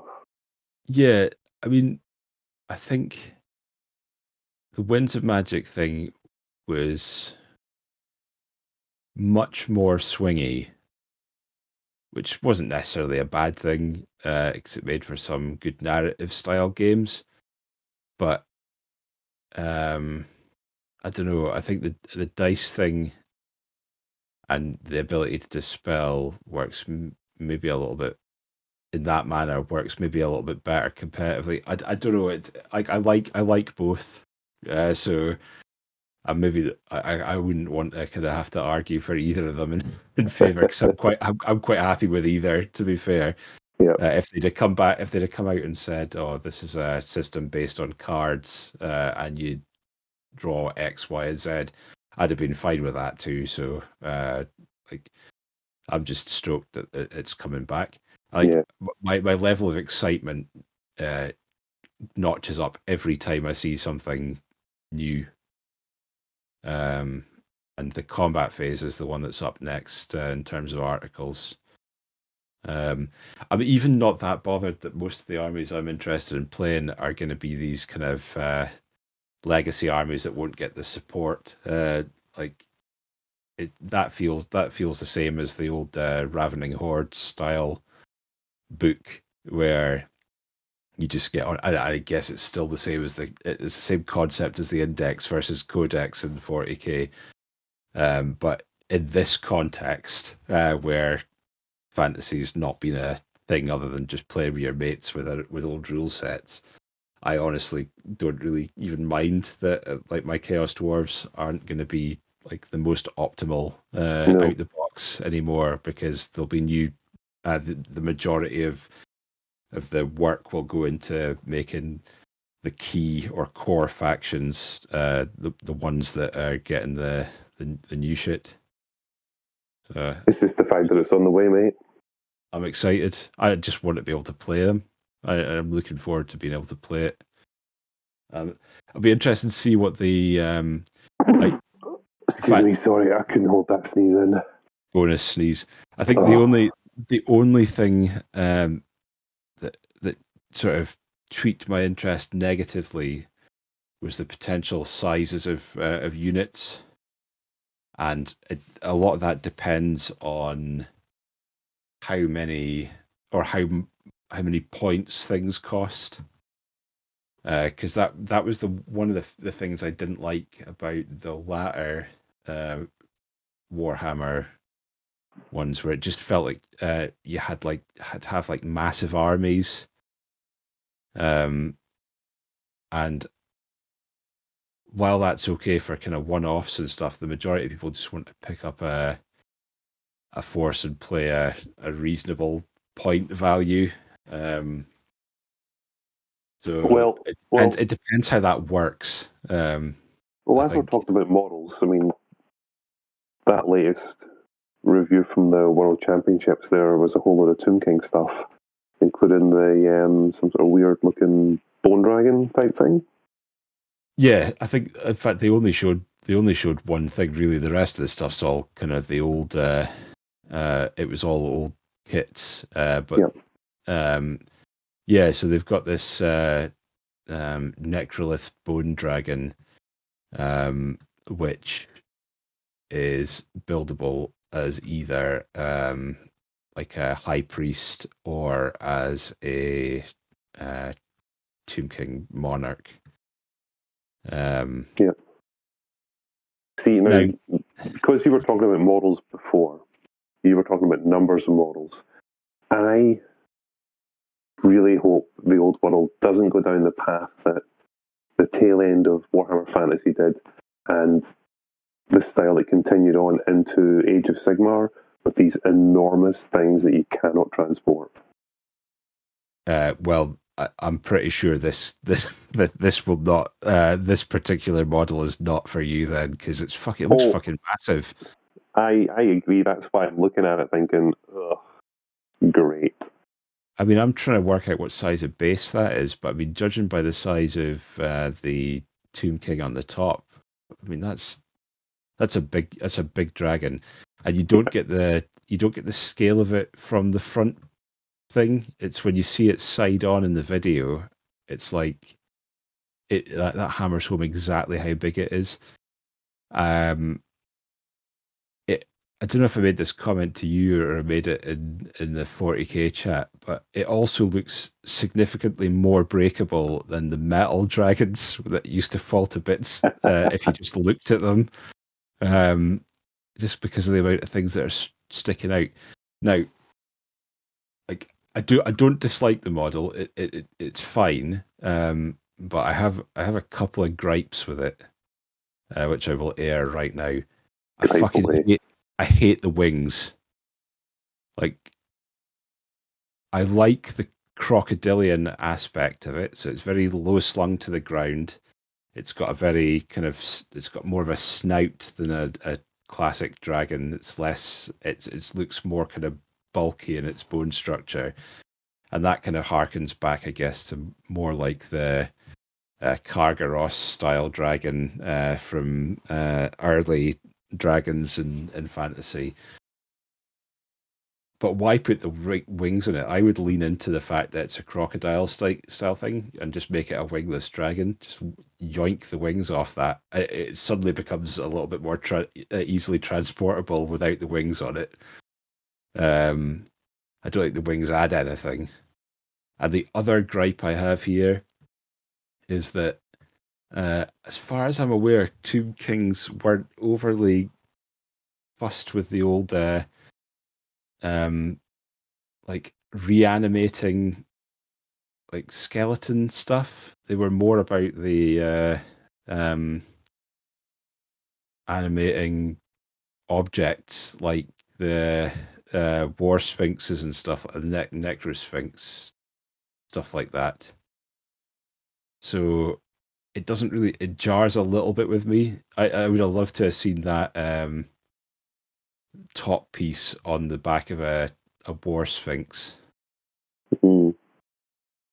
Also, and wild, that in not in the Howdah kind of version where you've got the priest, but in the other version, the thing he's riding in would make a fucking awesome chariot. Yes. Just chuck some wheels on that, put a couple of bony skeleton horses on the front of it, and that would be a fucking awesome model. And you just got a big whacking great dragon attached underneath it instead. Yeah, just snip it off. Then all of a sudden, as you say, chariot, and then you've got another just a dragon running around. Yeah, No, you're right, but I mean, the way it looks and feels Tomb Kings, which is good. yeah, it doesn't jar too much. In terms of it does still have the aesthetic and things like that, and I'm not against it. Is it a nice model? Yeah, why not? I don't dislike it. Will I buy it? No. But But I'm the sure, reason you won't buy it is because you don't play Tomb Kings.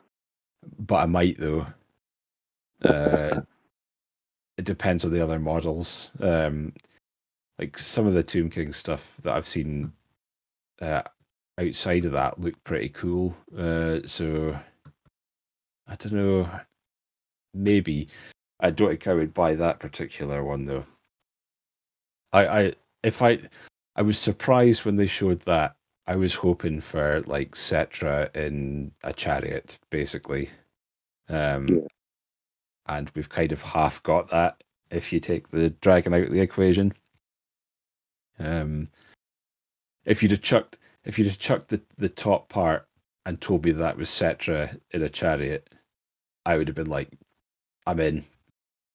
I like that. Like, it's not. I'm ragging on it a bit here, but it's still a nice model. But it'll be interesting to see what they bring back because of the old stuff, because almost all the stuff that was in the video that went along with that was like old Tomb Kings skeleton kits and stuff. Most of which were plastic at that kind of age for the ones that they were showing, which is fine. They were still fiddly as fuck to put together though. But yeah. But the newer stuff carries on the same aesthetic, which I think is important. Because they have always said that they're not going to be re-releasing every sort of new kit. The older kits are going to come back in different, maybe repackaged or retooled, but they'll still be the same sculpts. But yeah, I mean, I was hoping for most of the kind of faction relaunches, like the main core factions, you would get some updated characters or centerpiece models, which is fine. I was expecting that for each of them, but also an updated core unit. So you got that with the Bretonians. So the fingers crossed that although they've shown like old Tomb Kings models in that there may well be an updated unit within that. Even if, I mean, updated cavalry would be pretty cool because the old skeletal horses show their age a lot more than the old skeletons. In that some of the more recent skeletal horses have looked really cool, like from the Soulblight side of things. So in Age of Sigmar, so yeah, it'll be cool to see where they go with that. And then, like I say, everything I've seen so far has been a promising thing. I agree with you on the size of that thing, though. Like I don't know how big that base is, but it's not a small one. Yeah, listen, we're about to finish up our Eye in the Old World section, but I really hope they just don't give enormous big miniatures like this to every army. They don't need to be done. If they do something for like dwarves and there's some sort of enormous war machine things, like nah, just bin that. It's all about rank. It should be about rank and file models. Part of me wants to see something like the old dwarf juggernaut. Now that there's the Chaos Dwarf juggernaut, which is the vertical kind of siege tower pushed by the boar centaurs, but there's also the dwarf juggernaut, which is a lower profile. I guess maybe a slight precursor to things like the steam tank and stuff like that. I would be happy to see something like that in the dwarf army because it's thematic. But again, equally happy if you just got an updated like dwarf thane on a anvil. Yeah. Like, that'd be fine for me, you know, like it's all of that's cool. But I mean, what was the centerpiece ones that we'd seen for Bretonia? You got the Lady Elise on Yeah. her unicorn. That doesn't look overly big. That looks like a 50 mil base or something like that. So yeah, there's definitely some non-big size stuff in the Bretonian things. So that's promising.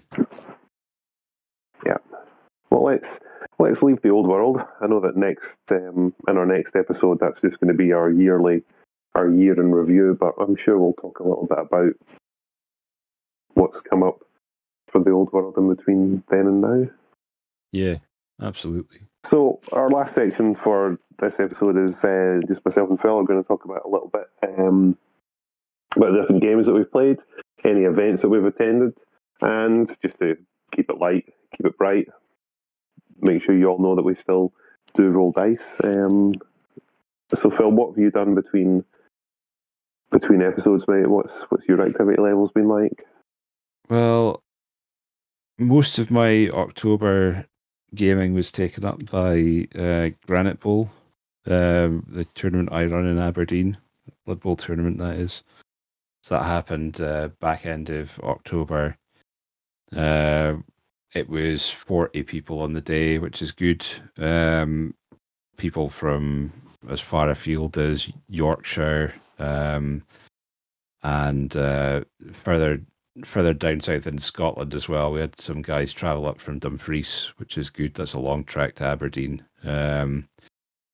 So yeah, it was well attended. It was a fun day.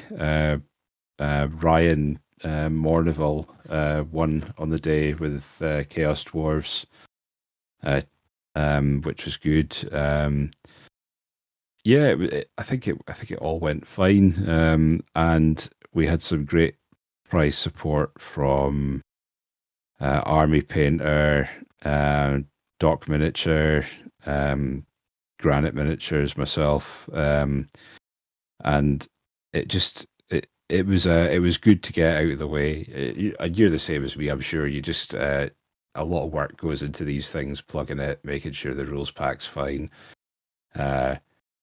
I only get anxious within the first sort of, or the last week before a tournament, and I'd got to a point where I knew everything was going to be okay, and the only thing I was going to be worried about was whether people would just not turn up on the day, and I would have to play and then run the risk of winning my own tournament again. So thankfully, I didn't have to play. I didn't win, so that was all good. The only other thing I played was a game of 40k at the weekend past. Myself and Gordon Huntley Loon combined forces as Nurgle Demons and Death Guard against Mike, Grumpy Maestro, and his Tyranids in a 3,000 point battle. It was long. Myself and Gordon was running Death Guard for the first time in the new rules. It was only my third game of 40k in the new rules. Those two have played a few more than me, so things were getting forgotten left, right, and center, like buffs and stuff like that, for things that would have made a difference. Myself and Gordon made a few mistakes towards the end, which cost us pretty dearly, and we lost. But it was a good learning experience. Mike's meted the shit out of his armies, so he knows what he's got. He's crunched all the numbers, and I'm just not like that. I prefer kind of the sort of more narrative side of things. Hence why I'm running just pure Nurgle demons and have nothing from any of the other Chaos Gods in amongst my stuff. But yeah, it was still a good game. It was good to play, and I'm I'm not. I don't dislike 10th. I like 10th more than 9th. Do I like it more than 8th? Not yet. I think it's got potential to be better than 8th, but it's still too early. It needs to see what they start doing with all the different codexes and how things balance a bit better. Like the roadmap that we've seen for it shows a few ones coming out at the start of next year, which will be fine, but like none of the stuff I play will get a codex anytime soon. I would imagine be lucky if we see the stuff I play next year. It'd probably be the following year, which is a pest because it means I'll be rocking index shit while everybody else has got a brand new codex or a codex that has been balanced well over points changes. So yeah, still a positive experience though, and like I say, it's better than 9th was, which was just a sprawling mess, really. So, but that's about it. I haven't played any Blood Bowl. I'm going to Jingle Bowl, Jingle Bell Bowl next weekend, and running vampires at that. But that's it for me. No league stuff, no online stuff. How about yourself? What have you been doing? Well, I had the tail end of the Eurobowl fumble test event on. I can't remember what I reported in last time, but I finished off the last round. So going into the last round, I'd had 5 draws using my dwarfs, which is pretty good actually. I was pretty happy. But the last round, I drew another Amazon team, and listeners might remember the first Amazon team I bumped into in the Eurobowl event. I really struggled with, and I really struggled again. But it was one of those classic matchups: dwarfs, zones. Okay, I KO'd 7 Amazon players, and they all came back. Yeah, It was so frustrating.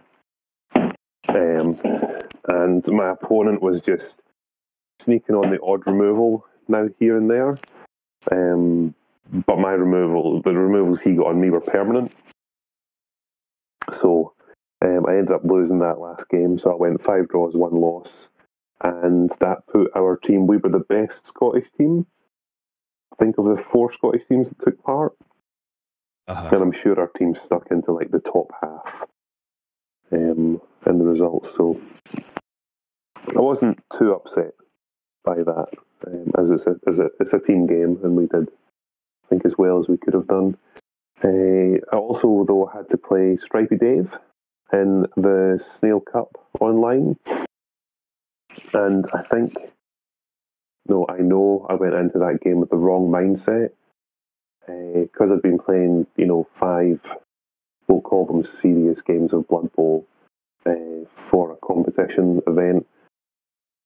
And in my head, I was like, oh, let's just get back to a league game and have some fun. And I just didn't play properly. I was doing stupid things. All my positional stuff was out of whack, and I lost that game quite convincingly, which was a shame. I was a bit disappointed in myself afterwards. But on the actual physical tabletop side, I attended the bolt action team event called World Open War, held in Southend in England. So 21st weekend of the 21st of October.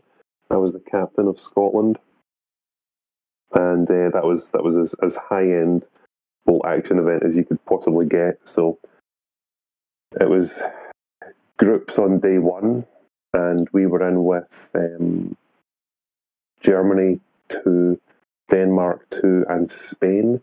And Spain are the current reigning world champions. So, quality side, we've played them before. They're very good.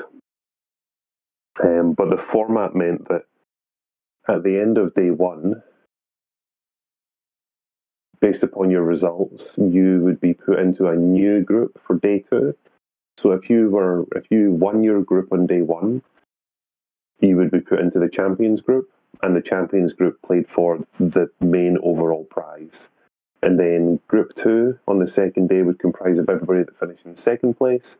Then group three, group four, etc. You get the idea. Yeah. So we played Germany 2 and Denmark 2 in the first two rounds. And we knew we were going to be facing Spain in the last round, so we wanted to make sure we had as many points as we could before we met Spain. And what actually transpired was that both Scotland and Spain were on 18 points out of a maximum of 20 available at that stage when we went head to head. So whoever would win that round would win the group, and sadly we lost. We were in teams of three, so we got one win and two losses. But, you know, we were the world champions, and they are the world champions for a reason. They're extremely good. But we were happy to be in the second group for day two. And in day two, we faced off against the USA, Poland, and Spain too. Spain had two teams. Again, an excellent team. They've got a real depth of player in Spain. But we managed to win all three rounds, and we won our group. So winning group two meant that for the event in 2024, we would be given one of the top four seeds, which was a great achievement, and we got a trophy because each group on day two played for their own trophy. So we won the second group trophy. So it was a great result for Scotland as a team, and I think it was the maximum that we could have got. And to get that top seeding for next year's event is a really good blessing for us. So I enjoyed that thoroughly. Then on a local level, another tabletop event called Winter War for Bolt Action. This was the last local event for the year, and the player pack was based upon the World Team Championship event. It's another team event that happens in Spain in February next year. Very competitive player pack. And a long story short, I won all three games and won the event, which was what I was really aiming to do, because I needed to make sure of my own qualification for Scotland's Bolt Action team events next year, and that solidified my qualification of it. So I was happy to put in three really hard games and take home the first place trophy. And I also won a trophy for providing the best table of scenery, and I won the trophy for being the best American army. So it was quite cool to come away with, an armful of trophies and certificates for the last event of the year. So that was Winter War, held in Dunfermline in Scotland. So that was excellent. So it's been a very busy gaming side, and I think that's maybe what's contributed to my lack of hobby. I'm just feeling a bit burnt out, and especially at the end of the year, I look back. I'm sorry. Our next episode will do the looking back, but looking back, I can see 3 first place trophies for Bolt Action events, the World Open War trophy. It's been another hard year, but fun. But yeah, that's my gaming side, mate. I'm gamed out. I'm done. Yeah. What? Just to close things off for the end of the episode, though. What have you got coming up? Anything in the last month or Nothing. that you just No, I might arrange a casual game of Bolt Action sometime early in December. But in terms of tournaments, competitiveness, that's it. I'm shutting up shop for the year. If I'm going to play any other game, it's going to be for fun and for laughs, and for the company. I am had my year. It's been a good one. Done. Yeah, You? good. You've mentioned Jingle All the Way, but Jingle Bell Bowling is the last one I'm going to, and even then, that was a kind of last minute thing, and comparatively, I don't know if I'll be able to squeeze any other gaming in. Might manage to get a game of 40k or something like that in, or maybe even some Warhammer Fantasy Battle with Gordon as we wind down the year. But yeah, I'm not expecting much now. Just focusing on getting painting done so I can have a holiday. Really, that's about Sounds it. good. Well, on that note, ladies and gentlemen, thank you very much for listening to Two Guys One Dice Cup. We will see you all again in the very near future. Oh yeah.